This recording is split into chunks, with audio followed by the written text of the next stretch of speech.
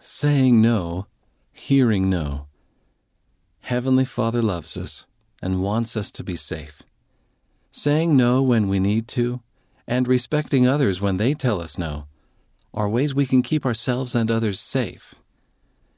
Sometimes you need to say no in a nice way. For example, if someone kindly offers you coffee. No, thank you. May I please have water instead? How could you say no in a nice way? Sometimes you need to say no in a stronger way. For example, if someone offers to show you some inappropriate images on their phone.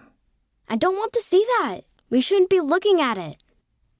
How could you say no in a stronger way? Sometimes people tell us no to help us stay safe and healthy. For example, if a parent warns to not go somewhere. Sorry, you can't go. It's not safe. What should you do when an adult tells you no?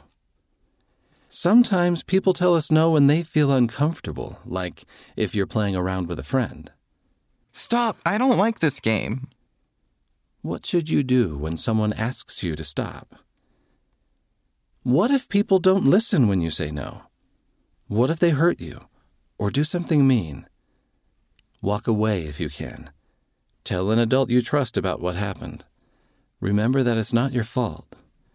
No matter what happens, know that your Heavenly Father and Jesus Christ always love you.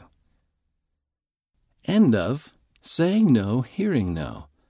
Read by Wes Nelson, Asher Hawkins, and Shannon Nelson.